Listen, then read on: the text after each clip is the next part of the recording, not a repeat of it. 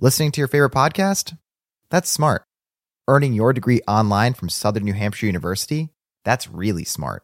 With 24/7 access to coursework, no set class times, and dedicated student support, you can go to school when and where it works for you.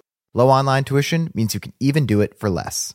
And dedicated student support means we'll be with you from day one to graduation and beyond.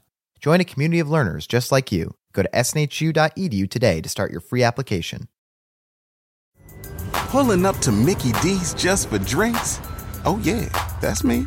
Nothing extra, just perfection and a straw. Coming in hot for the coldest cups on the block. Because there are drinks. Then there are drinks from McDonald's. Mix things up with any size lemonade or sweet tea for $1.49. Perfect with our classic fries. Price and participation may vary. Cannot be combined with any other offer. Ba-da-ba-ba-ba.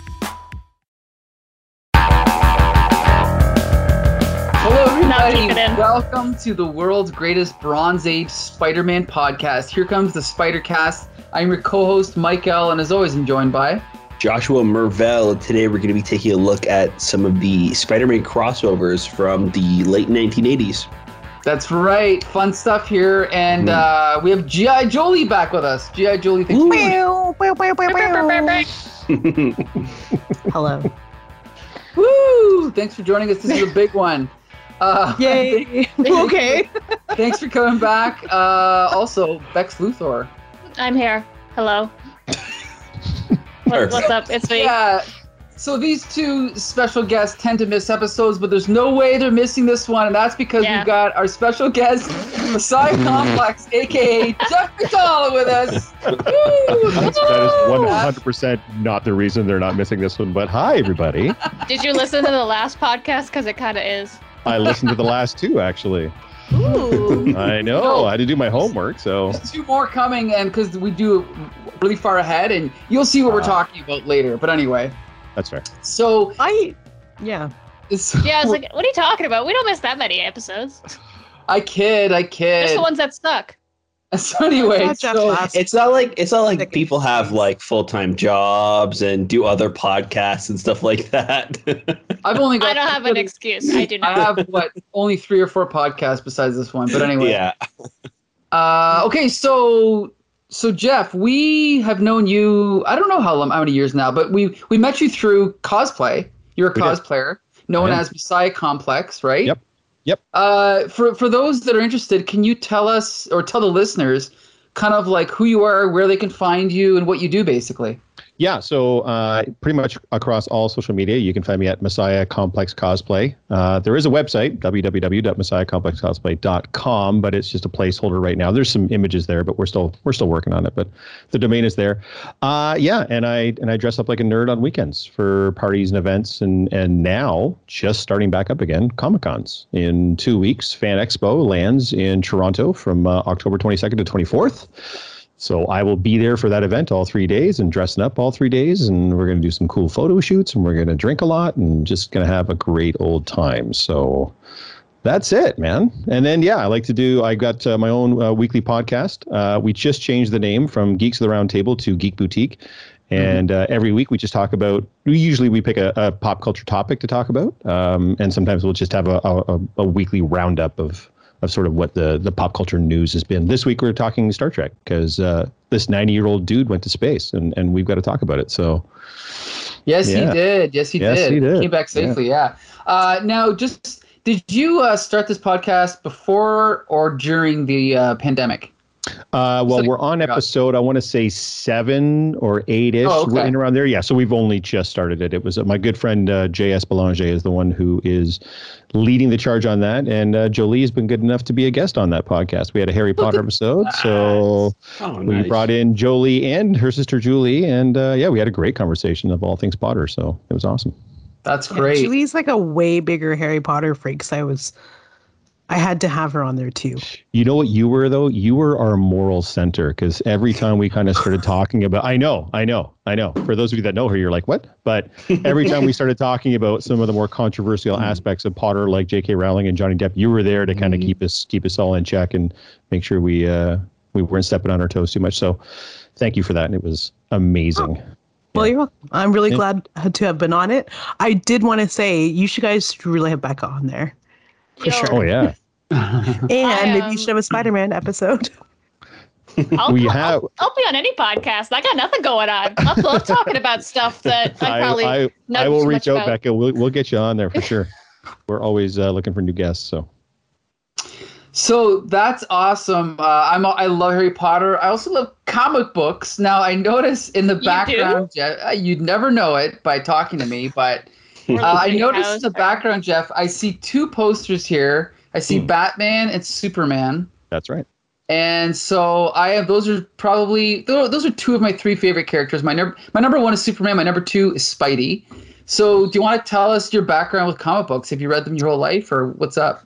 I didn't start collecting until the 90s, so probably 90-ish or 91. So I was around for, Death of Superman, Nightfall, Marvel versus DC, Kingdom Come, those events, and the birth of Image Comics. I was around for that. I've got most of the Spawn run. So yeah, the sort of the glory days, when X-Men #1, the 4 million prints of that comic or whatever ridiculous number it was. So that's when I was collecting. I probably still have, around 2,000 comics kicking around here in the basement. Mostly collecting dust. Every now and then I'll pull out a series run and I'll start reading away. But I was a little bit more into DC than into Marvel. Sure. The Marvel stuff was great because it was relatable, but sometimes I just want some fun escapism, and I found DC was a little bit better at that. So I stuck mostly with DC, but I did collect some Marvel titles too, and I've always been a big fan of the different media, the cartoons, the movies, that kind of stuff. So, yeah. And I think you mentioned Spider-Man, but have you always been a Spider-Man fan? I have. I didn't collect Spider-Man or X-Men back in the day because I was poor and I couldn't afford to collect all the Spider titles or all the X-Men titles, and they routinely ran arcs through all the different books at the same time. So I did collect books that were typically from the Marvel side. I collected Silver Surfer. I collected Incredible Hulk. Usually storylines that stayed kind of within one book and such. But have I always been a Spider-Man fan? Of course. The classic 60s cartoon, all the different cartoon iterations, all the Raimi films. I even love the Garfield films. I love the current Holland films. So yeah, I mean, I'm a big Spider-Man fan. But my Spider-Man comic knowledge, as far as physically reading comics from this era, yeah, pretty weak. Not gonna lie. Interesting. Okay. Now, quick question for my own personal interest: are you a fan of Spider-Man and His Amazing Friends, the cartoon? Which one is that? That's the one where he's roommates with Iceman and Firestar. No? I don't know that I'm familiar with that one. I'm gonna have to check that one out. You're all laughing. Is it super bad or what's going on? Mike asks this question to every date he's ever had, and if they say, "What are you talking about?" He just gets up and leaves. That's my opening line. Yeah. Exactly. Not gonna waste my time here. But anyway, okay. So this is an odd place to come in, I guess. For Spider-Man comics, this is mid to late 80s, 87. We've got a crossover with Power Pack, and then we have a Spider-Man vs. Wolverine special, which is going to take a lot of explanation before we even get to that review, but stick with us. First, we're going to talk about Power Pack, and this is obviously during the period where Spider-Man had his black costume. Are you familiar with the story about the black costume, Jeff? I am, yes, with before it goes to Eddie Brock, because we're just about a year or two before McFarlane? Yes. Now, yeah, and just so you know, this is actually not the alien costume. This is the cloth reproduction of the alien costume. So gotcha. So this is the second black costume, and you've actually decided to volunteer to summarize this issue. You only have to summarize it in a couple minutes. Basically, just tell the listeners roughly what happened in this story. Power Pack number 33. So Power Pack 33, you start off with Sunspot and Warlock. They're just having a conversation, and Sunspot's a little down on his heroics as of late, and they witness the Vulture, a classic Spider-Man villain, robbing an armored car. Him and Warlock tear off after the Vulture, and Warlock transforms himself into a spaceship. As they catch up to him, young Franklin Richards, the son of Mr. Fantastic and the Invisible Girl, has a vision of Warlock as a spaceship going across the sky and thinks it's a Snark ship. The Snarks are a classic villain that the Power Pack have been fighting, I think, pretty much since the get-go. Franklin, in his dream form, I guess like an astral projection, goes to the Power Children, the other 4 of them that make up the Power Pack, and tell them that he's seen some Snarks.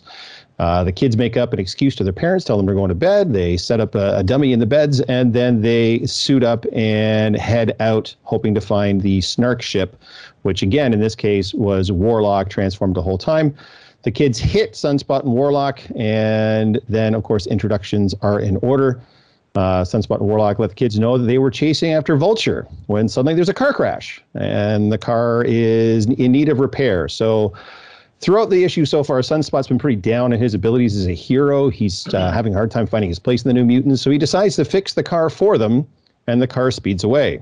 And then they realize that the car actually had the bad guys in it. So they go chasing after the car, catch the car, but Sunspot is still thinking that he's not a very good hero. Him and Warlock take off, and they decide they're going to try to find somebody else to get into a scrap with. They think they found a villain, and they jump him, and it turns out it's your pal and mine, your friendly neighborhood Spider-Man. And then the Power Pack show up as well.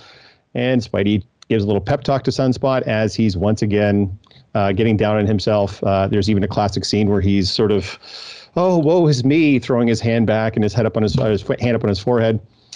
They go speeding off with Warlock again, and the Power Pack kids have an idea. They're going to try to boost Sunspot's self-confidence by giving him a supervillain for him to fight. So they take Julie, who has the power to change her molecular density. She grows tall, and they cover her in a sheet with a bunch of crazy little props on her, and they send her tearing off after Sunspot. Sunspot and Warlock show up just in time. An epic battle ensues. Julie is defeated before she disappears. The kids have a bit of a freak out, and it's only then that Sunspot sees that he's been duped yet again. And again, a crisis of confidence has taken place. All the way through this, by the way, Warlock keeps asking to go home, and Sunspot keeps saying, no, we're not hero enough. Warlock is finally fed up with his shit, grabs him, throws him into his belly as a spaceship, and blasts off, heading back to wherever the New Mutants hang out. I'm going to assume it's at the mansion with the rest of the X-Men. And then the kids decide it's going to go back home. Franklin Richards goes back to sleep because he's been there in his dream self the whole time. The kids manage to sneak in. The parents catch them, read them the riot act, and the kids go to bed ready for another madcap adventure next month. So here's the thing. We've actually read a surprisingly high number of issues of Power Pack on this podcast. This is about maybe the 5th time Spider-Man's shown up. I don't think this issue was quite as good as previous ones. And I have a little bit of an issue with the art, which we'll talk about later. But I really did enjoy the story. And the whole thing of them creating a fake bad guy for Sunspot to fight and dressing up in this almost Looney Tunes-esque ridiculous costume, I thought was great, especially because I'm assuming this is aimed at a younger audience. So I really did enjoy this issue. But Jeff, I just want to know, this is your first impression of Power Pack. What did you think of this issue? Definitely geared towards kids, for sure. And I really like the interaction between the kids themselves. It felt very natural. I felt the conversations very flow. I mean, it's been discussed before, I'm sure, but you have to interject a lot of exposition in the comics. Like people will just say things to each other that everybody's already well aware of, but just so the reader can get a sense of what's going on. But I felt like the conversations, the Warlock Sunspot got a little bit much after a while. Sunspot's constant existential crisis going through the entire comic, and then Warlock's speech is just difficult to follow already with his version of self and such. So I felt that made it a little bit more difficult. And yeah, there's like 3 panels of Spider-Man, so we definitely could have used a little bit more of our favorite wall crawler. But overall, I did like the issue, and I think, as far as kids go, I think kids would really, really dig it for the reasons that you detailed, Michael. The kids coming together and making a fake monster for trying to make Sunspot feel better about himself. That's a great message for them to put across, right? Right. Joshua Mervell, you've read a few Power Packs now. What do you think of this one? Yeah, I think, kind of echoing what you guys said, it was a pretty fun read. There's a lot going on. It's super fast-paced. I think that the stuff with Warlock and Sunspot is a little weak, and maybe it's due to the fact that we kind of have to like stop to bring in some other characters just to kind of have them there, like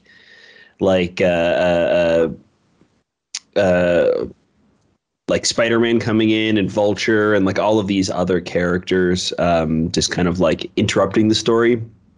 Maybe took away from some of the time we could have spent like developing maybe a little bit more of why Sunspot is so upset, because they really just all amount to like cameos in the comic. But it was still pretty fun. Again, fast paced and like campy, and it really does feel like a kid Saturday morning cartoon. Mm-hmm. Jolie, G.I. Jolie, you just read this one today, right? What did you think of this one? I read both of them today. Don't be silly. Okay. It was cute. My favorite part is Julie, who's Psychology 101ing everybody throughout the entire issue. It was really weird. By favorite, I mean like not favorite at all and kind of annoying. I mean, we're going to get to the art, but which it doesn't seem like you liked or you had issues with. I did not, unfortunately. I actually really liked it. Like Jeff said, it's sort of, sorry. I was going to say, I actually love the art. I love the pencils. I'm not sure about Hilary Barta's inks. That's what I was going to say, but you can go ahead. Oh, is that what he did? Is he primarily an inker? Okay, because I saw Hilary Barta on here. Yeah, well, Hilary Barta is more of a cartoonist, like a funny animal or a satirical cartoonist.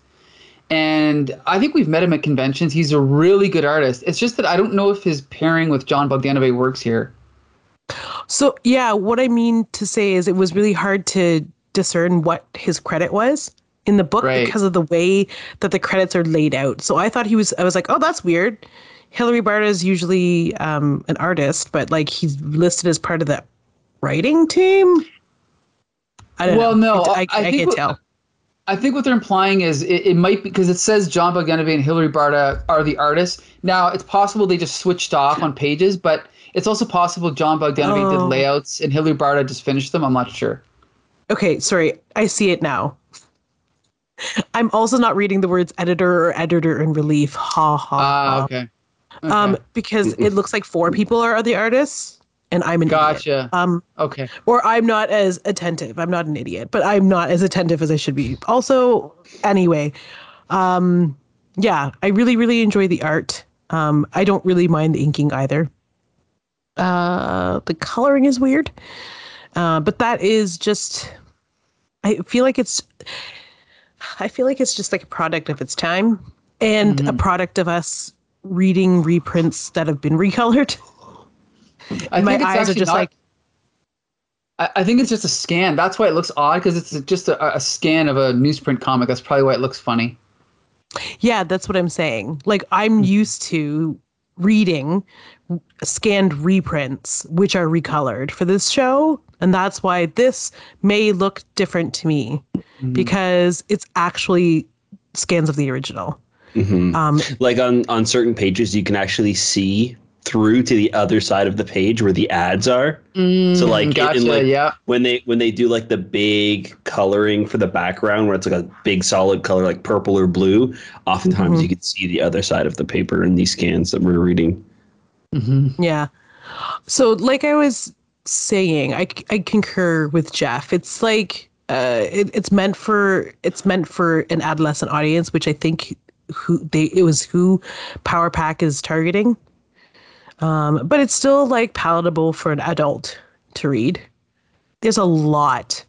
I can't imagine being like a 10 to 16-year-old reading Power Pack and like understanding, what's his name? Warlock. Warlock. Yeah. I barely could keep up with Warlock as well, so I don't know if that's a thing, but maybe it shouldn't be a thing. Becca? Well, I'll say quickly, sorry, Becca, Warlock's speech pattern was created by Chris Claremont. And he's one of those writers that gets a little bit self-indulgent with like, let's do a funny accent or let's give this guy a weird speech pattern and then make the issue 10 times more difficult to read. Yeah. But anyway. Oh, yeah. So, Becca, what did you think of Power Pack 33? I don't like the Power Pack. I know, and I feel like if I was a kid, I would have hated it too. When I was the age that these children are, I was reading, like, I wanted to see what Superman was feeling. I don't care about children because I was a children, right? Like, and it's not that I don't like kids. It's just, God, they're annoying. I'm kidding. No, yeah, you just have, like, it's a lot going on, right? So you've got Sunspot being a whiny bitch the whole time. You've got the whole time. It doesn't conclude at all. No.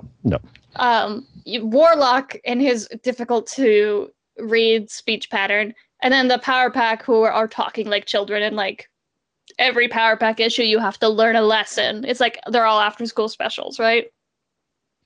So if I was like 10, this would be a lot for a 10-year-old. Like this would take me a month to read. I'd be like, oh Jesus, I got my like work cut out for me.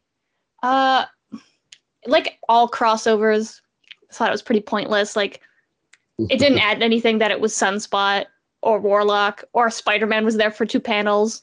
It's like, cool, Spider-Man. But like, why is he on the cover? He doesn't do anything. That's to read it, right? That's what I hate about these crossovers so much. It's like, in this issue, Power Pack team up with Spider-Man. No, they don't. They run into him, which is fine. I love that the universe is vast and big and superheroes run into each other all the time. But the Power Pack does not team up with Spider-Man in this issue. I will say one thing I really did dig, though, is that there was no villain in this issue. You see Vulture, there, kind of. Yeah, but for like a page and a half, right? And then he's gone. We never see Vulture again. He's not even really referenced after that. And then there's no villain. The only villain is Sunspot's whininess. That's the biggest his existential crisis throughout the whole comic. And the kid's trying to solve that problem. There's no muhahaha comic book villain there going after the kids like that. I thought that was kind of a cool twist that you don't see very often in comics from this era. Yeah, the real villain is the inability to tell the truth. I thought it was going to be your teenage hormones and your mutation probably aren't helping the fact that you're sad for no reason and you don't understand why. And maybe if your parents like were there to help you figure it out, you would, but they're not. So you just... And what kind of dad is Charles Xavier? A bad one. So look, I was a pretty whiny emo teen too, and I feel like just having sun absorption powers would make that worse.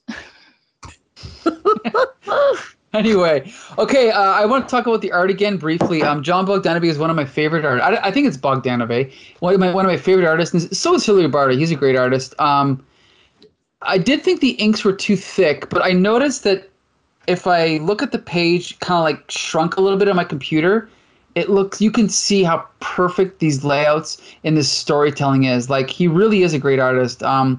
They both are. But Jeff, what did you think of the art in this one? What's funny about that is I mentioned before when we were talking before we started recording is that I was more, when I collected during this time frame, I was more into DC than I was into Marvel. And at the time when I was collecting, I think in 90 or 91, John Bogdanovich was doing the layouts for Man of Steel. Right. During the death of Superman and then the reign of the Superman. And I hated them at that point in that run because everything seemed really, really exaggerated and really, the lines were so harsh.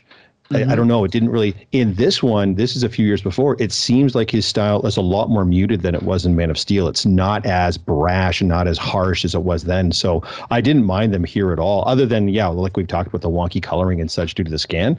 I thought the layouts were fine. You know what's funny? I hated John Bogdanovich when he was doing X Factor for just the reason you said. Everything was so over the top and exaggerated. And then when he went to Man of Steel, I actually thought he was better. But what I realized was I think he's one of those guys that needs extra time to draw because I've seen him do like commissions where it's just like one image or like a poster, and he is incredible. I think the problem is that on a monthly comic he's rushed, so he's probably finding ways to cut corners. He's probably just like, okay, just get it done. But as I got older, I definitely liked his stuff. But when I was younger, I did not enjoy it, just like you. Yeah. So, Josh, did you talk about the art? No, I kind of I think that the inking is I kind of like the inking in certain spots. those like really exaggerated thick lines really help sell like perspective in some panels. In others, it definitely does feel rushed, and it's like the entire panel is like drawn with a heavy hand. But when you look at something like that opening splash page with Warlock walking, and he's doing this like crazy walk where the foot is in the foreground and he's in the background, the foot being like heavily inked, and then as it goes further away, it just like helps to sell like this movement that's happening. And then later on, when Vulture is flying away as well, we get this like really awesome close-up of Vulture's face, and the lines are so thick. And then in the background, we see Warlock and Sunspot kind of flying towards him, and it's just a silhouette. And then the further back you go, the thinner the lines are. So like the city at the bottom is like super, super thin lines. So like there's definitely moments where I think it really kind of stands out, and I kind of like that it's so pushed. But then there are definitely other moments where it's just like close up of like one of the kids' faces, and it's just like big, huge, thick lines, and it doesn't feel like it needs to be that exaggerated. So right. I think it totally works though for this comic. Again, those exaggerations kind of fit in with the like childish, campy nature of the story. So I thought it was I thought the art was really great for the story. Excellent. Yeah. And Becca, did you talk about the art yet? No, I thought it was okay. Nothing really like jumped out at me too much, I guess. Like, okay. I'm always talking about like, there's always like that one panel that I'm like, yes. And then this one I was like, it's all like, it's not bad by any stretch of the mean, but I just maybe am not as into this kind of style. Like, it seems like if you're feeling rushed and stuff, maybe don't do so much heavy background work, because then it could start to get muddy. Sure. Right. But I always loved how people draw Sunspot, especially old Sunspot. Oh, yes. Love how he's just Kirby Crackles all the way around, right? Mm-hmm. Yeah. And like, obviously, you can't really be boring and draw Warlock. It's like not really possible.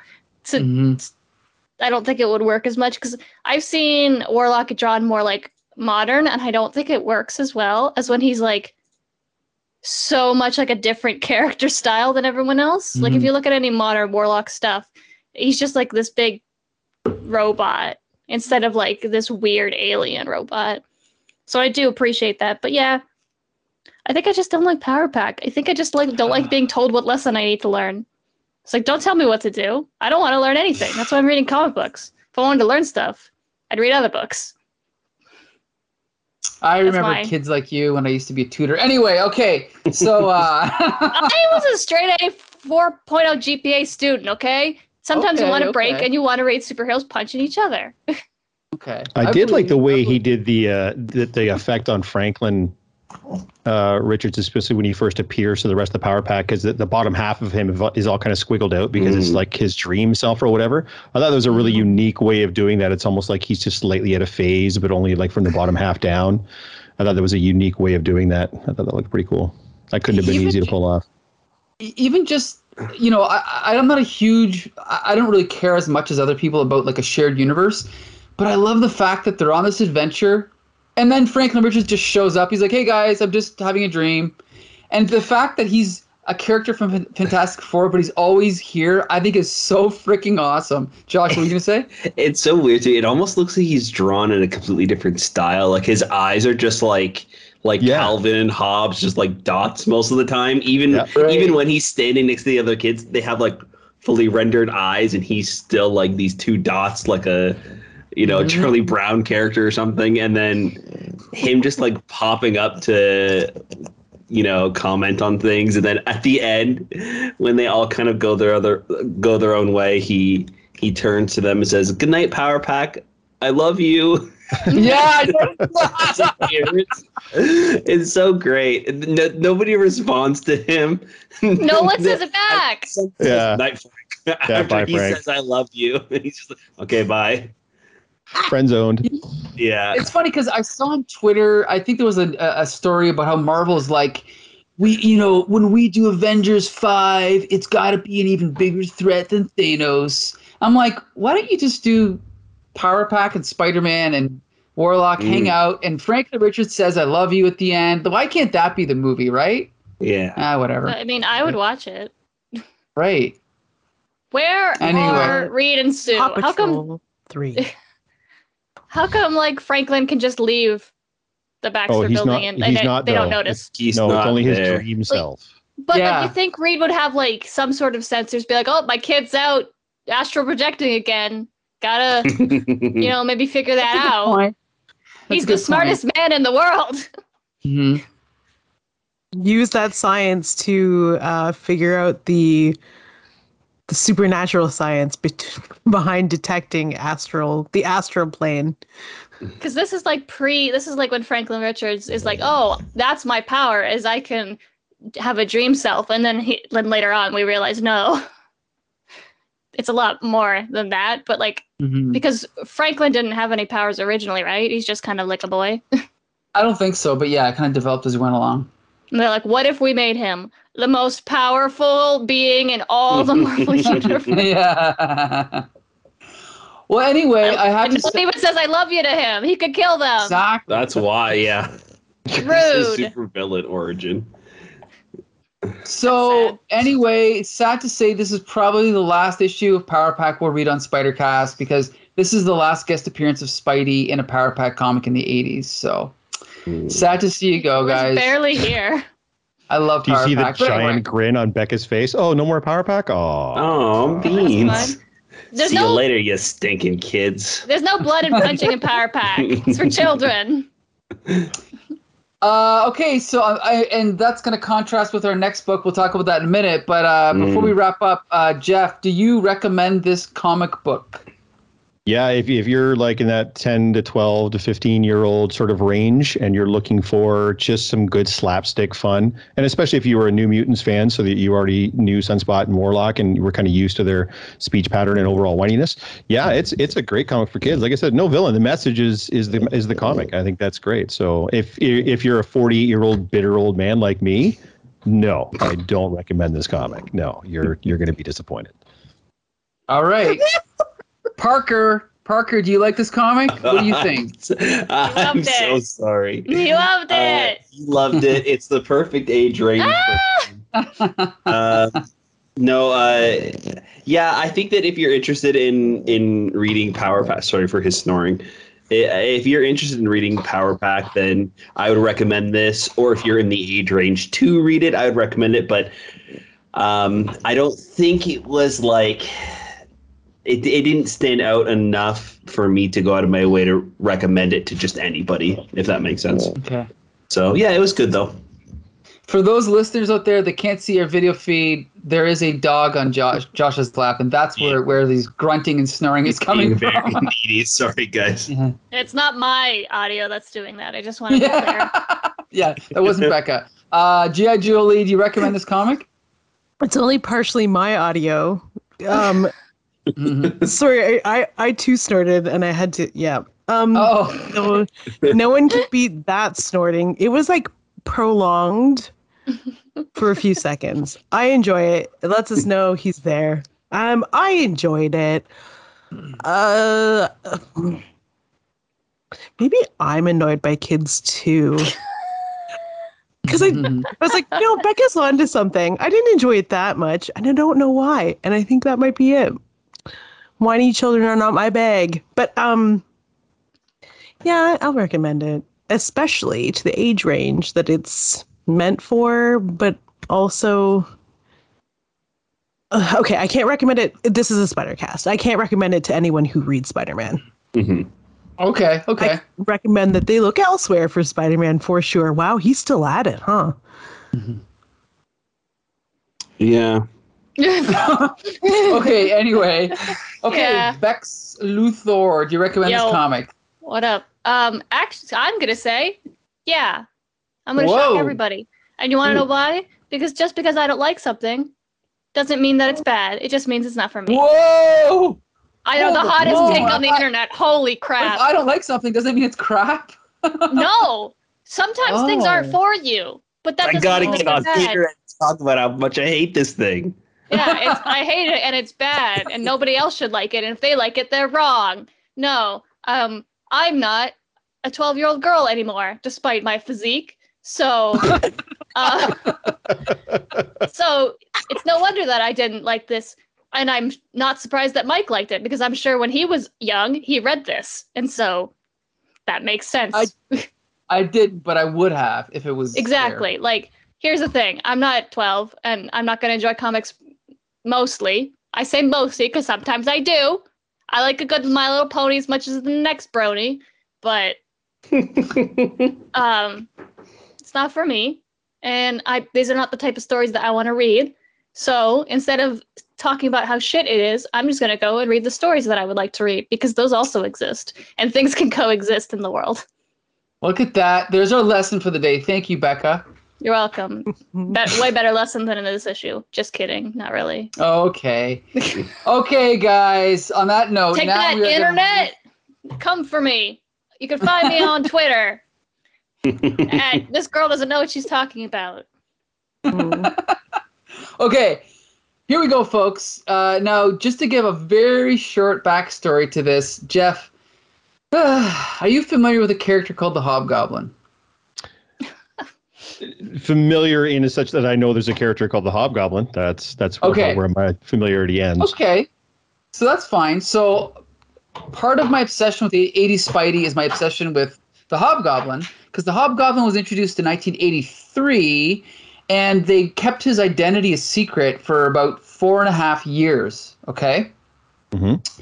And the original writer had one idea, then the second writer had another idea, and then blah, blah, blah. Basically, what happened was, at this point, Tom DeFalco was the main writer on Amazing Spider-Man, and he had I think he had a person in mind that he wanted to be the Hobgoblin. Peter David was writing Peter Parker, the Spectacular Spider-Man, and he had his idea of who was going to be the Hobgoblin. And then Jim Owsley, who later became Christopher Priest, who you might have heard of. I'm not sure if you know Christopher Priest. He wrote Black Panther and stuff like that. Oh, yes. Okay, yep. Yeah. He was the editor of Spider-Man at the time, at the young age of 25. He was in charge of this whole thing. And for some reason, he decided to go behind everyone's back, write this story. And I don't know if anyone knows this, but Ned Leeds is supposed to be the Hobgoblin, and Jim Owsley kills Ned Leeds in this story. Yeah, boy, howdy, does he ever. Right. So he wrote it behind everyone's back. They drew the issue, and then he'd already fired Tom DeFalco, which we'll talk about next week. And then he told Peter David, oh, by the way, Ned Leeds can't be the Hobgoblin because I'm killing him in Spider-Man versus Wolverine. Peter David's like, that's impossible. Like, we've set it all up to be this way. So anyway, the point of the story is that the Spider-Man editorial office was a mess at this time. Jim Shooter was the editor-in-chief. He was also fired soon after this. So maybe there's more going on here than we know about. But in the midst of all this issue comes out. First of all, Ned Leeds could be taken out and be exactly the same story. So I don't know why they had to stick Ned Leeds in this story. But this issue has always been one of my favorites, and we're going to talk about what happens right now. So, Spider-Man versus Wolverine special. So we start off with a flashback to the past. We know it's the past because Wolverine is wearing his yellow and blue costume, which at the time he was not wearing. And he's narrating in a kind of hard-boiled detective kind of style the story about him and this person named Charlie, who was, a KGB operative that I guess had turned on the KGB. And he had oh my God, you guys got to help me out. There's so much narration here. But basically, this person, Charlie, had decided to defect from the KGB. And in this flashback, I don't even remember. I just know that Wolverine's killing people. But I don't remember exactly what the motivation was for Charlie doing what Charlie did. Sometimes. KGB ordered... They sent her on a mission, and then after the mission, they ordered a hit on her. She survived, and then in turn decided that she was going to kill everybody that tried to accomplish that hit for the KGB. Right. Okay, so in this flashback, we get this classic Wolverine narration that I love, which is, I should have blacked out. In a way, I guess I did. I remember my scream, involuntary, every muscle nodded. Guess the man in me was blacked out. All that was left was the animal. And then we see just, claws and blood and everything. And this is classic 80s Wolverine. And then on the next page, all these dead bodies around him. He's standing there with his claws out. This is great stuff. This is what I love. I ate this up when I was a kid. So basically, at the end of the scene, he sees this little heart locket that's left behind by Charlie. And he's like, oh, the charm proved it. Charlie's way of saying I won. So now Charlie disappears. Wolverine doesn't know where Charlie is. Then we cut to, so we can only assume that was pre-X-Men Wolverine, maybe, when he was Weapon X. Then we cut to the present. And this is where it's a little bit confusing, because in the present day, whenever there's narration, we usually have different colored narration boxes. Now, in this comic, Wolverines are pink and Spider-Mans are yellow, but nowadays, we usually get more of an indication, like a little Spidey logo, right? Or colors that match the costume. So sometimes it's hard to understand who's talking. But we cut to narration by Spider-Man, and he's narrating himself as he's swinging through the city, kind of just going through the routine of his, Spidey life. The typical stuff, back to his apartment, Daily Bugle, gets an assignment. And what we find out is that Ned Leeds, who's one of the top reporters at the Bugle, has been working on a story connecting, the KGB together with certain things that are going on. Peter Parker is with Aunt May, blah, blah, blah, the same old thing. Peter Parker gets sent on this mission. There's this little subplot with a sniper that Spider-Man gets involved in, which turns out to be, we find out later, is Charlie, who's killing off KGB agents because, this mom and pop couple who owned like a little store, how could these innocent people get killed? Well, it turns out that they were KGB agents. So Spider-Man, and this is the other thing. Apparently this is the issue where Spider-Man and Mary Jane, what's that called? They reconcile? What's it called when you rekindle? Rekindle the romance. Technically they hadn't been a couple since like Amazing Spider-Man, 183 or something, and this is when they finally rekindle the romance, and then within a year of this, they get married. So anyway, that's an important part of this. Peter. So J. Jonah Jameson sends Ned Leeds and Peter Parker on this mission to Berlin, and then we're cutting back and forth. Now we're with Wolverine's narration. He's explaining how the X-Men are in disarray because of the mutant massacre, blah, blah, blah. Wolverine goes to Berlin, he's tracked down by these two KGB agents. He kills them. Pardon me. And then he ends up tracking down Spider-Man. I love this scene. He's walking through a crowd, and he's like, I pick up a scent that sets off all my alarms. I'm genuinely surprised I don't show it. That kid. Never saw him before in my life, but scents don't lie. That's Spider-Man. And I just love, Josh and I have talked about this before. This is 20 years into this Marvel universe, but at this point, not everybody knew each other's identity. So it's kind of cool because Josh and we've read the issue where Captain America learns his identity. We might have read, I don't remember, Iron Man learning it. So this is still now everybody knows everybody's identity, right? Mm-hmm. In like 2021. Back then it was kind of like a slow burn thing, which I really like. So Wolverine comes to, I love this. Wolverine comes to Spider-Man's like hotel room and tries to convince him basically, listen, you're in over your head, go back home. You don't want to get involved with this. And of course, Spider-Man ignores him. Spider-Man, by the way, did not bring his costume with him. So they go swinging around town. Spider-Man's wearing his street clothes with just his web shooters. And Wolverine's trying to explain to him, you just go back home. This is too much for you. You're just a kid, whatever. Spider-Man goes back to his apartment. He opens up the door, and sure enough, Ned Leeds is dead. Now, I should also point out, besides Ned Leeds being the secret identity of the Hobgoblin, he's also been a supporting character in Spider-Man for like 20 years. So this is a fairly big deal at the time, which makes it also kind of odd that he was just shoehorned into the story for no reason. So Wolverine shows up. By the way, so all these KGB agents come out of the woodwork. Wolverine shows up. And Wolverine, of course, kills them all. They take off, and Spider-Man is not listening to Wolverine's advice because he remembers, just like he does in every issue of Spider-Man, that with great power comes great responsibility. So he knows he's got to help out. So he goes to this costume shop in what is one of my favorite scenes in the book. And because he didn't bring his costume with him, he's got to find something in this costume shop that looks like his Spider-Man costume. So he's using like a little German-English kind of dictionary, explaining to him. He's trying to explain to the guy what he wants. He's like, I want a bodysuit. No, that's not what correct. The bodysuit. And then this German guy's like, I don't have any black bodysuits. And he's like, you speak English? So do you.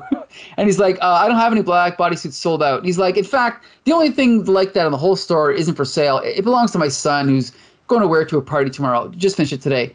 But it's not black and it's rather silly looking. He holds up an actual Spider-Man costume, which is awesome. So Peter Parker's like, I just want to die. So then he cuts to the next shot and Spider-Man's swinging through the city and he's like, oh, everything's fine now. I got my Spider-Man costume. It's just like the original. Well, almost. And on the back, it says Die Spine, which does anyone here know German? I'm assuming that means the spider. It says Die Spinne. Yeah.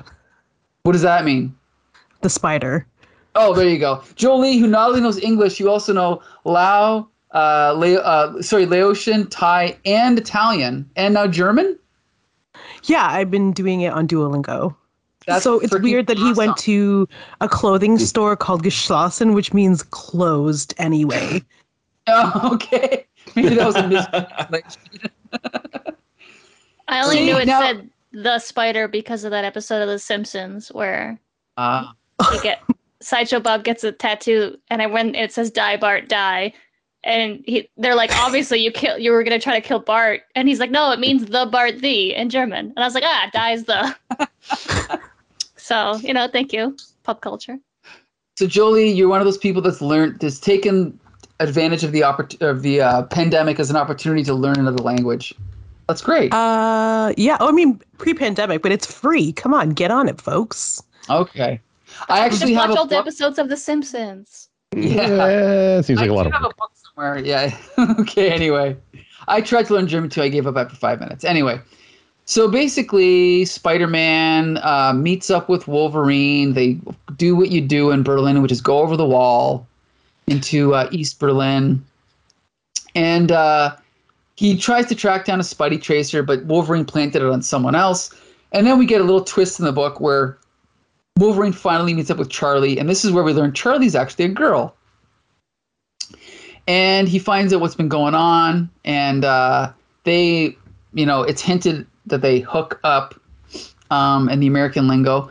And then in the next scene, they're in a bar, and they're hanging out, and we get a really cool kind of scene where they're basically talking about how they know that they're being watched. They know that everyone in the bar is probably KGB. And then, of course, they're trying to be subtle. And then Charlie's like, let's not spoil things.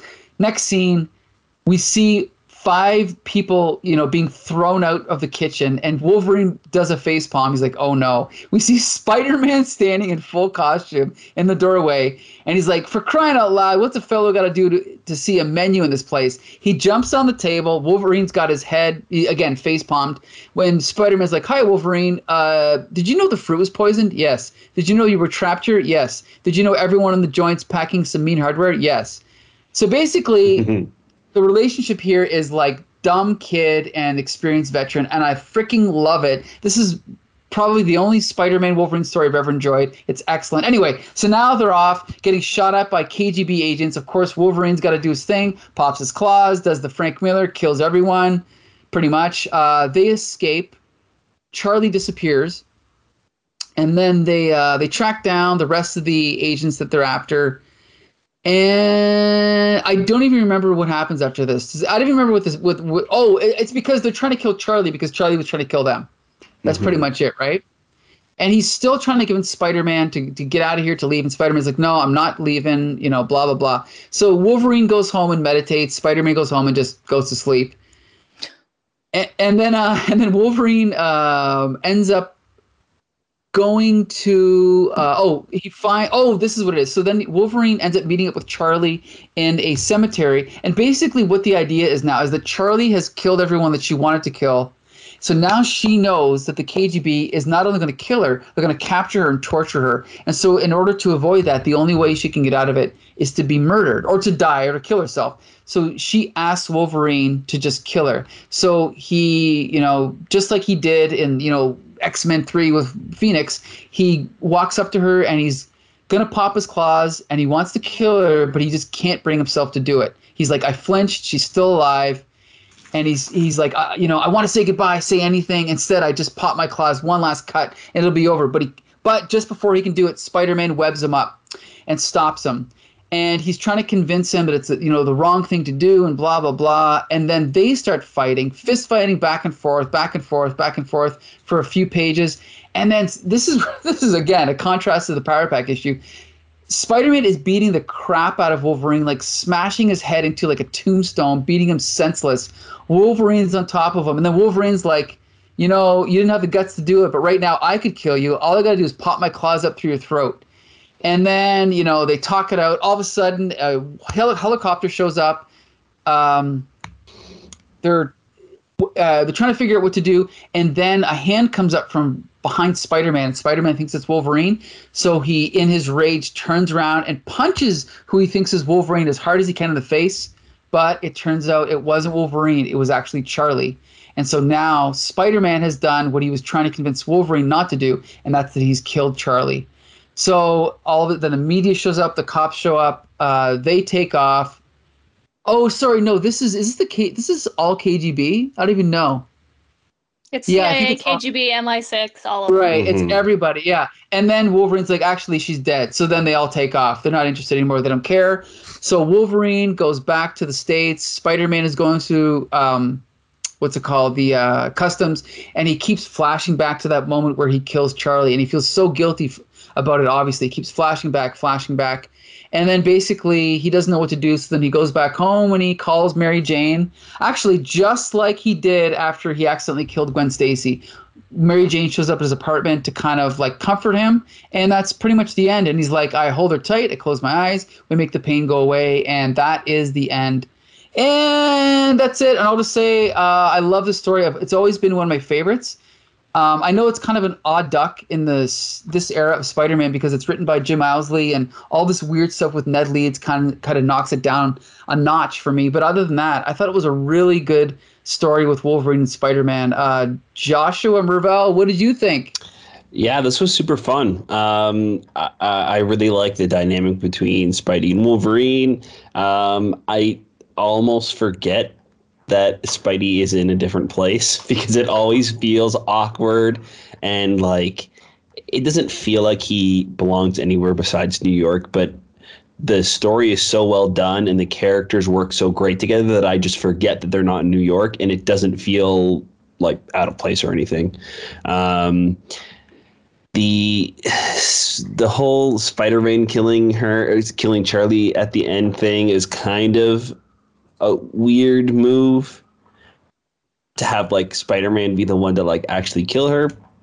I don't know how I feel about that. Maybe they could have done like the Green Goblin thing where he dodges Wolverine's claws and Wolverine gets her or something, Right. But yeah, all in all, I thought it was a pretty fun, interesting, a little bit more of like a darker tone story that worked.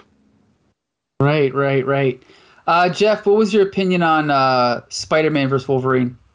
Well, first of all, I think the title might be a little bit of a misnomer because I think there's 64 pages in this comic, and I think they versus each other for about a page and a half. So the lead up to that fight for me was a little bit too long. I would have liked to have seen more of the two of them duking it out.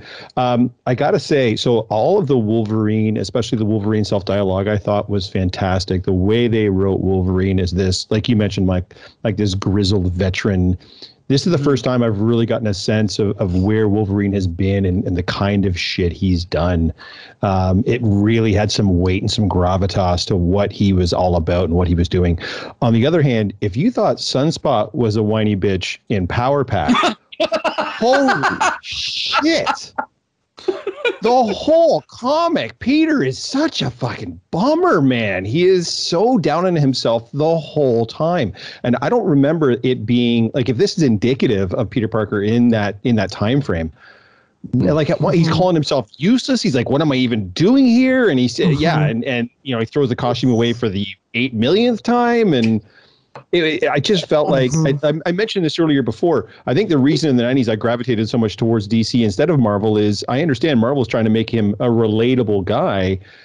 I don't want to remember that I have to, take pictures to earn money to pay rent, or I'm going to starve. I don't want to remember what it was like to be an angsty teen and my dad wouldn't let me have the car. Like I don't want to remember what it was like to feel useless. I want some level of escapism. And I feel like the Wolverine half of the story did that really, really well. And the Spider-Man half of the story did not, unfortunately. So that really kind of, every time he was talking to himself and just completely shitting on himself, it really took me out of the story. I did like the end, though. I'm going to have to go against what Josh said. I thought it was a really unique way of doing that, having him inadvertently kill somebody. I was genuinely shocked that happened. And I'm like, that's going to mess with him for the rest of his life. And I think Wolverine even says that in like a little side panel, like that's going to haunt that kid for as long as he lives. I thought that was a really, really bold move. And I kind of tip my hat to 1987 writers in that comic. That was pretty darn cool. Overall, the story was fantastic. Just every time Peter talked, it just bummed me right out. Okay. Julie, I noticed you nodding your head there when Jeff was commenting how whiny Peter Parker is. I'm with you, though. I think that's pretty much Peter Parker for the chorus for this era. But what did you think of this story? No, he's whiny. He's whinier than usual in this one. I'm not saying that he's not whiny at other times, because he's mostly whiny. So just in case you wanted to know, Jeff, he's whiny. Good to know. This is like the deep end, though. Like, and I feel like that is maybe the writer. Because we start with Wolverine, who is like contemplative and thoughtful whiny, and then it kind of there's no once we jump into Spider-Man, there's no difference in voice, and that kind of Good point. For me, because I know him to be whiny, it took it to like another level. It was just dreadful, and it's like, the fact that they didn't, even though the colors were different, it really wasn't different. It didn't feel like, I felt like I was reading one man's internal voice. And that's a fault of the writing. There's a lot of internal voice as well in this book, which I think is also a fault of the writing. And a lot of times I'm like, you know what? They are very explainy. They do a lot of explaining in the dialogue. And I wish there was more or less. There's like more storytelling in, what do they call those panels? Not word like narration, captions? kind of narration, but no, it's not. It's first person narration, I guess. Yeah. Yeah. But I don't know what the word is for it though. But yeah. Yeah. At times I wish there was more of that.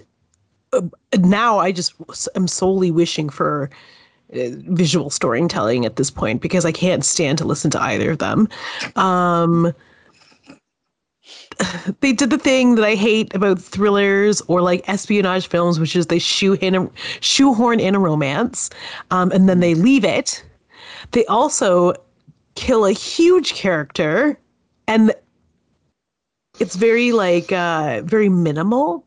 And then they kill another character. The character is killed by the main character, and that kind of seems a little underdeveloped. I like this. I like the story, and I like. This is a team up I didn't expect. I also didn't expect Wolverine to be doing as much meditating as he does, and he seems to meditate a lot in his underpants. As you do. Hey, right? I mean, he finds kind of religious. Yeah, he finds time for self-care even on a holiday to find his ex-girlfriend. I love it. The one thing I really, really liked about this book, though, was when they're flipping and flying through the streets of Berlin, and Spider-Man is not in his costume. Yes. But they're like pulling very typical like poses, and he's like in street clothes. Right. I really enjoyed that, because Wolverine, he's like, I didn't bring my costume. Wolverine's like, so what? No one knows you here. But yeah, sure. It's late at night, and if people see you, they're going to think it's weird. But no one knows who Spider-Man, well, I guess they do if there's a costume. But no one really knows who you are here. So it doesn't matter if you get like spotted. But yeah. Okay. So we'll get back to you in a minute. Bex Luthor, what'd you think of this story? This is what I'm talking about. Yeah, give me some grizzly man tears. I love a good whiny boy. Man, I read about sad boys all day. I love sad boys. That's how boys should be. Y'all should be sad for me. That's what feminism is. I don't know why I just tripped over my tongue. Well, that's embarrassing. No, I love this. This is great. This is Marvel team up wishes. Like, she wishes she could be this good at character interaction and storytelling. Marvel team up walked so Spider-Man versus Wolverine could run. Okay, no, just kidding. There you go. Marvel team up wishes they could walk. Yeah. I don't really like the introduction of, this is the greatest secret agent of all time. She's better kill her. And then I don't remember, like, I've read a decent amount of Wolverine. I don't know if Wolverine talks about her ever again, so that's fun. Probably never mentioned again, yeah. But I'm sure Peter will bring it up, right? Like, I read this, and as soon as I got to the end of the issue, I was like, the rest of fucking Spectacular and Peter Park and Amazing and Web of is going to be so brutal to read because Peter's going to be so fucking whiny about it. And I'm not looking forward to that. I hope maybe they're just like, yes, go. Can I say, this issue, it says Charlemagne, only appearance, dies. So she's never mentioned again. Peter doesn't mention the fact that he kills a woman ever again after this? I guess not. Probably because the writer of the story was fired soon afterwards. Maybe that's why. But, like, Ned's dead, and he does die, doesn't he? Like, in the next Yes, he's definitely issues? dead, yes. So that continuity gets included, but not Peter punching a woman so hard she dies? It's not. Aw, that kind of sucks then. Like, I was going to be upset about it, but at least there's continuity. Oh, well. Mm-hmm. Yeah. I just really love because both of these gentlemen are heroes, right? Like, and they're so vastly morally different. And I think one of my favorite ones is the panels where Wolverine's like meditating and Peter's like can't sleep because of what's going on and how much like it's affecting him, whereas Wolverine's meditating, like he's at peace, and he like murders people and all this shit. Like he knows who he is and what he is, whereas Peter thinks he needs to protect everybody and do everything, even though he's one man and he needs to get the frick over it. I don't like that the Mary Jane kiss. Girl, what about Alfredo? Oh, that's right. At Her this point, boyfriend. Jeff, Mary Jane has a new boyfriend for like 2 panels. So. Oh, I thought she was just like big into pasta. I didn't know what was going on. Yeah. I love Alfredo sauce. That's my favorite. No, she's seeing some guy and he's like such a goober, but like he's better than Peter frickin' Parker. Yeah, oh but my is God. he Spider-Man? Like, come on. Spider-Man's the worst boyfriend. Well, duh, but he's consistently. still Spider-Man. How many of Peter's girlfriends have died? Half of them? I mean, you're technically right. There's only been 2. So I feel like it's a pretty small sample size. Well, No, there's been more. There's been more. Oh. There's been yeah, more I mean, short-term ones. Black Cat is completely traumatized with her obsession with him. Betty, her So are husband's we. dead. Sucks to suck. Deborah Whit. Deb Whit. Yeah, everyone has Deb. her talked entire about it. character just Justice evolved for because Deb. her relationship with Peter. Peter ruins everyone's life, is basically what's going on. But I love that. And he's about him. about to ruin hers in about a year when they get married. And then because Mephisto's obviously- going to come and take it away. Yep. Can't wait for that. They actually, I think in a recent Doctor Strange issue, they've talked about why Mephisto did that, actually. And it's pretty funny. Spoilers for recent issues of Spider-Man and Doctor Strange, but it turns out that the reason why Mephisto takes Peter Parker, Mary Jane's marriage and love away from them is because in the future, their daughter kills Mephisto. So he's like, nah, can't happen.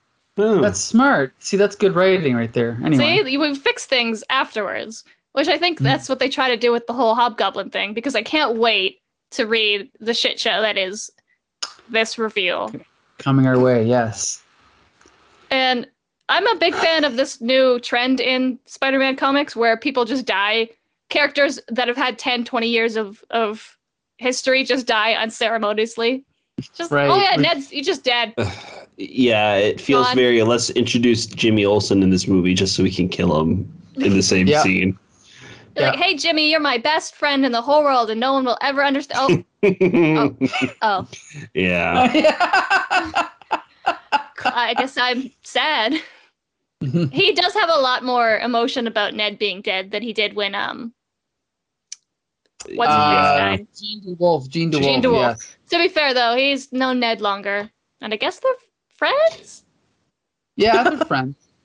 I don't know. I mean, Peter dated his wife before, so Isn't he like All in sort all- of on the sly dating? No, that's the other woman. Sorry, Flash's Yeah. girlfriend. Flash is cheating on his girlfriend with Ned Lee's wife.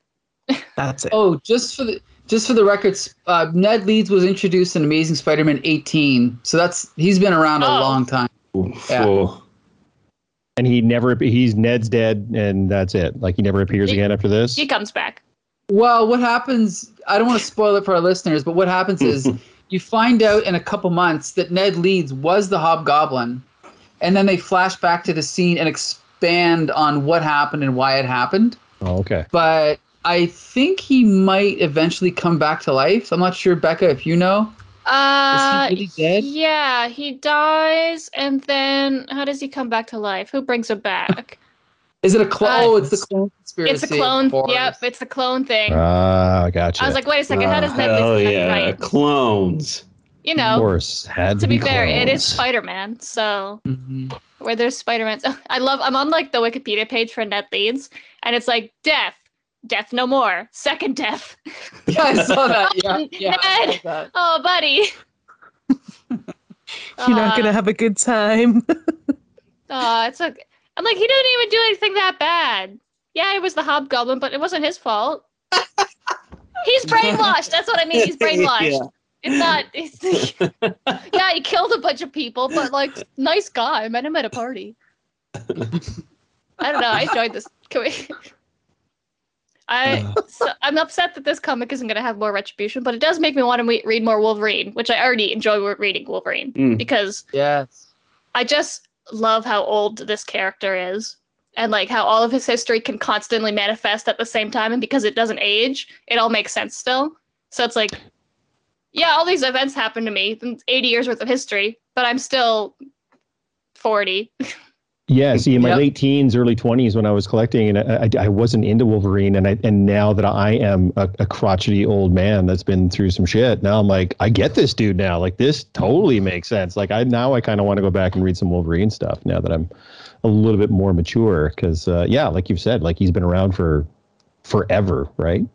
Like Yeah, I timeline mean, wise, like not yeah. in the comic, but I mean timeline wise, he's been around for so long and seen so much, so he's Right, become a little right, bit bitter and jaded. So yeah, I can get behind that now. Which For makes sense when you've seen your girlfriend die like 6 times. Right. And then kiss another dude every time she comes back. So Yeah, and he clearly has a penchant for redheads. That was as soon as that reveal happened, I'm like, wow, this dude knows what he likes. Because I feel like every Marvel superhero, male superhero, likes redheads. yeah, what is that? What's Pepper that about? Potts is a redhead, Jean Grey, Mary Jane. Yeah, it's true. They're all gingers. Yeah, no souls. But yeah, Wolverine currently, I don't know if anyone's reading current X-Men, is in a polyamorous relationship with Scott Summers and Jean Grey, so that's cool. Say what? I don't even want Yeah, Whoa. they have a bedroom that connects, and like Jean's is in the middle. Mm-hmm. What? Yeah, Yeah, it's because Yeah, on on Krakoa. Yeah, Krakoa. sorry.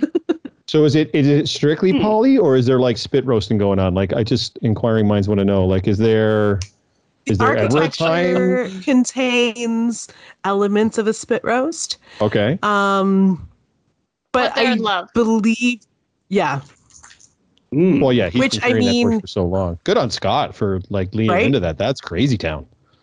I think he really just needed to, the writers really just needed to admit that Scott is bi or poly or whatever. Right. Yeah, I don't know why they decided to make Iceman gay when they should have just been like, wait, no, Scott Summers is bisexual. Scott Summers has been here the entire time, guys. Yeah. Hello, a bi icon. He's whiny. All of his wives can stomp him. Like, that doesn't scream bisexual energy. What am I even doing? Well, hey, the new Superman's bisexual they just released, so... Dude, I'm so freaking pumped. Holy shit. I've already, like, pre-ordered all my variant covers. I want all those boys kissing. Very, very, very cool, so... Wait, Superman can't be gay? Well, it's his son, so too bad. Yeah, guess what? Yes, he can. Guess what? All the Gen Zs are gay, and there's nothing you can do about it. I think everyone is a little bit gay. It's just a matter of whether you wanted to admit it to yourself. Well, Kurt Cobain said that, right? Everyone is gay. Okay, let's talk about the art. By Mark Bright. Pretty gay. Pretty gay. 10 out of 10. Pretty gay. Mike, that was a brilliant transition piece. Go. So we just talk about nonsense, and Mike's like, anyway, the comic book. So Mark Bright, known for his art on Iron Man and G.I. Joe, and he also did the Falcon miniseries. I think the art here is fine, not great, but it's pretty good. It's definitely, it fits in with this era of Spider-Man comics. Josh, what did you think? Yeah, I kind of like what you said. It was fine. I don't think anything stood out to me that was bad. I thought it was pretty average, like, pretty good throughout. And then there were definitely moments that stood out as like exceptionally good. Particularly on like the storytelling side of things, when Peter's constantly having the flashbacks to him killing Charlie, and it's like the same panel over and over again, and it's like the same panel of when it actually happens, but done in like a completely different style, and it really does feel like a flash of a memory. Right. So there's definitely moments like that are really well done in this. And I think tonally, it goes well with the more darker adult themes that are happening in the story. So, yeah, it was good. G.I. Jolie, what do you think of the art? I liked the art. Though, you know how some people are like, some artists are really afraid of like drawing hands, or like they're not great at drawing feet. Weirdly, Spider-Man is like barefoot in a lot of this issue, and I really didn't notice that was a thing until I saw the way this artist draws his bare feet. It's terrible. Yeah, it's like the way I draw hands. Equally terrible. But also, why is he not wearing shoes or socks? I think it's because he needs to touch the surface to stick to walls. Mm-hmm.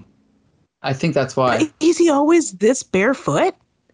No, actually, what I just said makes no sense because he wears a spandex costume. Footies. But I think if he has his like a regular shoe with a sole, I don't think he could stick to the walls. I think that's why anyway. Okay, so it's the whole lack of a costume.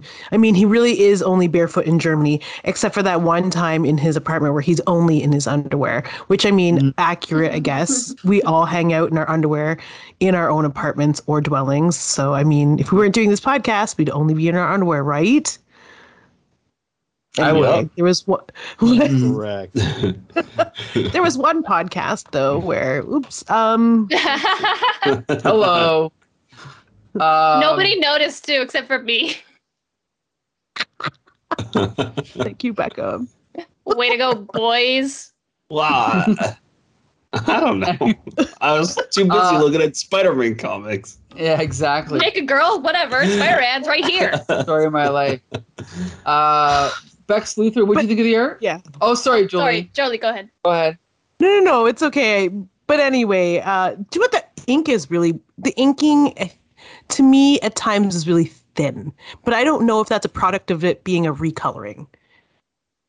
I don't know. Yeah. Bex Luthor? Yeah, no, I liked it. I think it's one of those where it's like it doesn't just detract from the writing at all with being bad or good.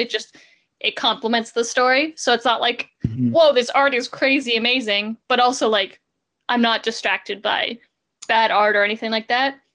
Right. I love the decision that when Wolverine is killing a lot of people with his claws, it's just the flash of color and then some claw marks. They do that a couple times. Yeah.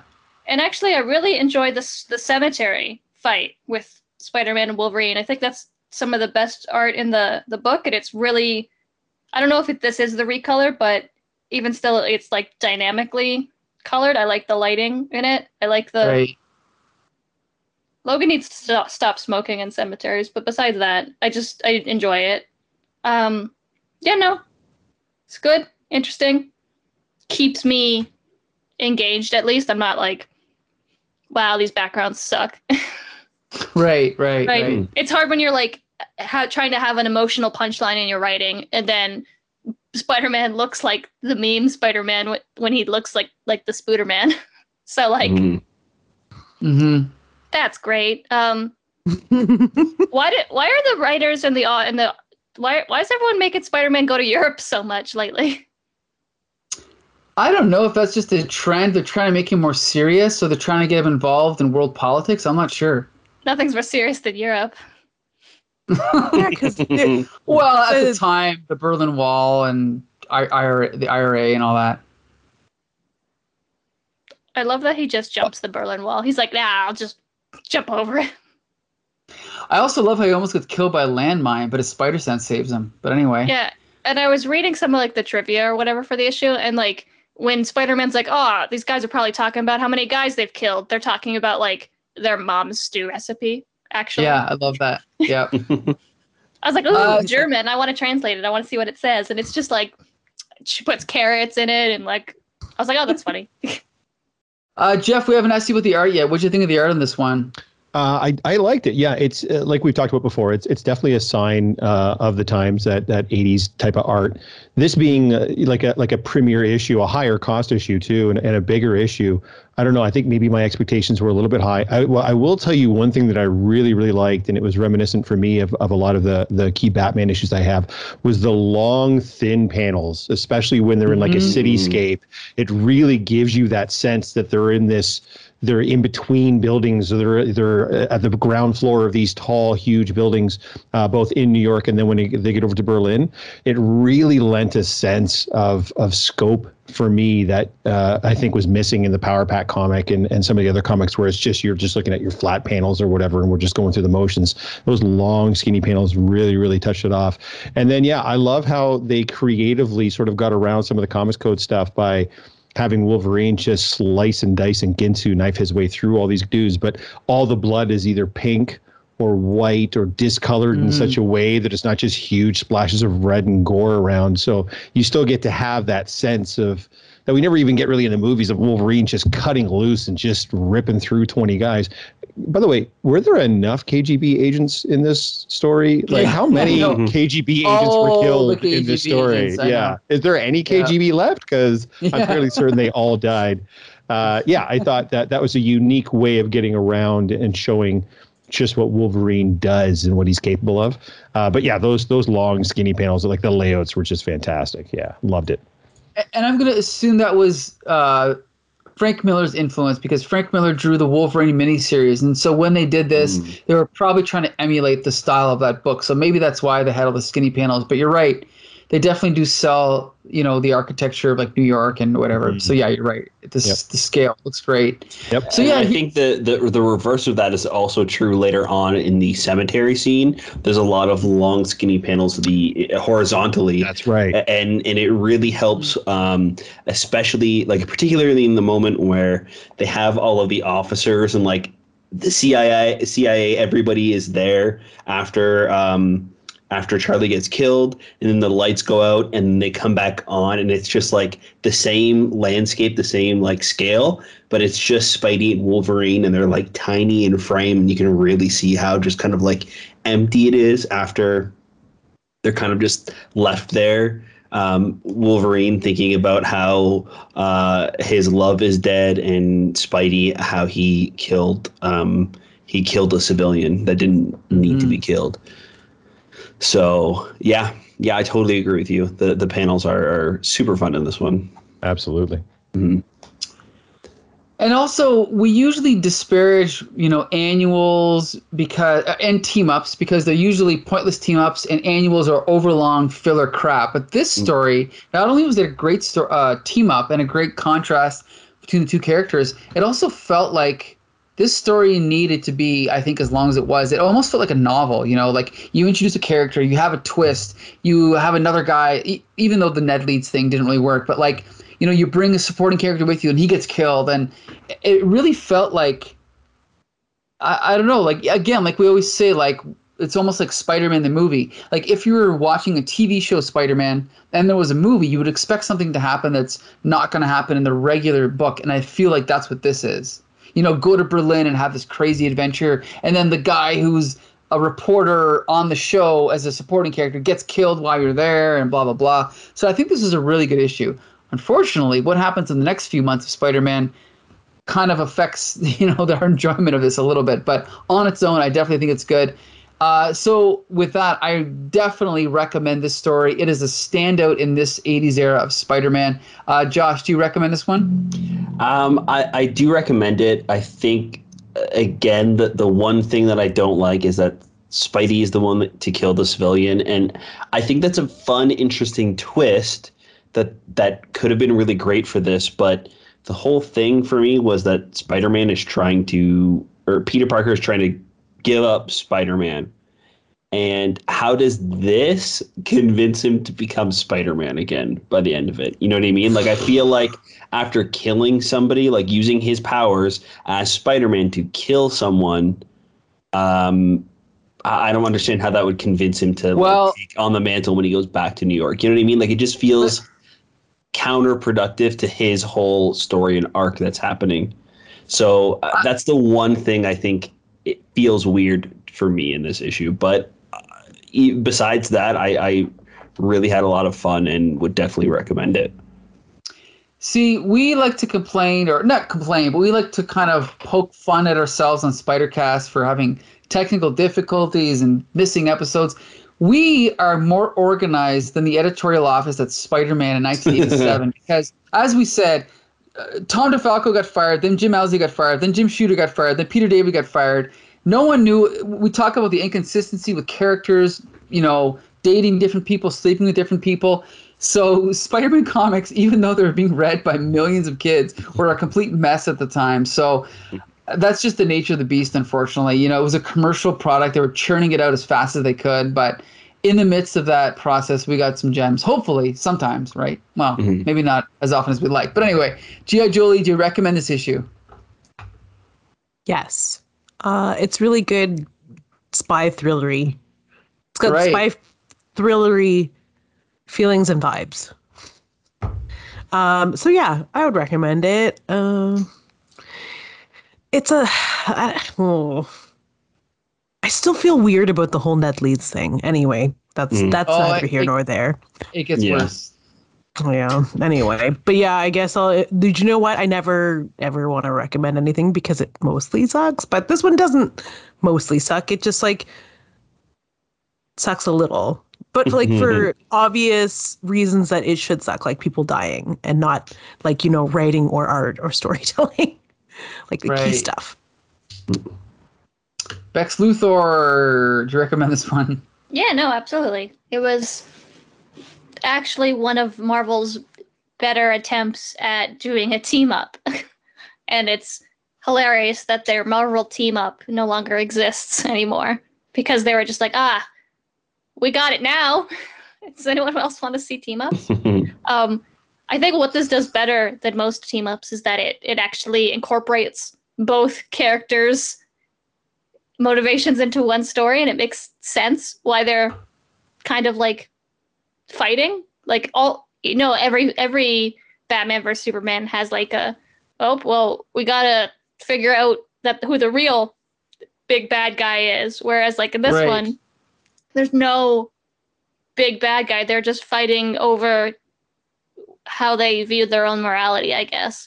So that's interesting. I think it's kind of funny that Ned is dead and this is how he died. Very funny. It's just Ned's like dead, baby. Ned's dead. we went to Germany because I thought the Russian spies were after something, and then they killed me. Shouldn't have gone to Germany, my dude. Mm-hmm. Nothing good happens there, I guess. All right, Jeff, what do you think? You recommend this one? It's going to be the yes, but with the caveat, the exact opposite caveat for my Power Pack. If you're going to get into Power Pack, be a young kid. If you're going to get into this comic, be an old person. Maybe not an old person, but it relies on you knowing that there once was an East and a West Germany and an East and a West Berlin, and the height of the Cold War, and then the grittiness and the noirness of Wolverine, and then the sheer unadulterated existentialism from Peter throughout the entire comic. You've really got to be a mature reader to really get all the nuance of what's going on in this book. So people in our age group, but I'm saying our, and even though I'm considerably older than all of you, I think would really, really dig this comic. If I was 12 years old and I picked up this comic, no, I would not hand this comic to a 12-year-old. It's too much. The deaths are pretty gruesome in some cases, and yeah, there's just not enough there that they would get. There's too many mature themes that are going on here. So, well, so we just experienced two, like you pointed out, Jeff, two extremes of Spidey comics in the 80s. One geared for kids, one geared for adults, basically. And I enjoyed them both for completely different reasons. You know, that's probably why I like Spidey. I think he kind of walks the line. He can kind of do both. But anyway. So yes, we definitely would like to thank you for joining us, Jeff. This has been a great discussion. We'd love to have you back again in the future. By all means, I've had a great time. All right, and I think unfortunately by the time this episode runs, you'll already have done Fan Expo. Was it Fan Expo you were talking about, right? Fan Expo, yeah, about a week and a half ago. So yeah, that's okay. That's good. That's too bad. So I had a great time, everybody. It was wonderful. Yeah? Yeah, absolutely. All right. So many things. It was great. Awesome. Yeah, we'll definitely have you on again. And we want to thank G.I. Julie and Bex Luthor for joining us as usual. It was a great time. And You're welcome. I am a gift. And Joshua Mervell, you can take it from here. Yeah, we also want to thank you guys so much for listening to the podcast. It really helps when you leave us a review over on Apple Podcast. You can drop us a line on Twitter at HCTSpidercast. It really helps when you let us know what you guys think about the comics we're talking about and the podcast itself. So, yeah, please keep in touch. All right, so until next Monday, see you later.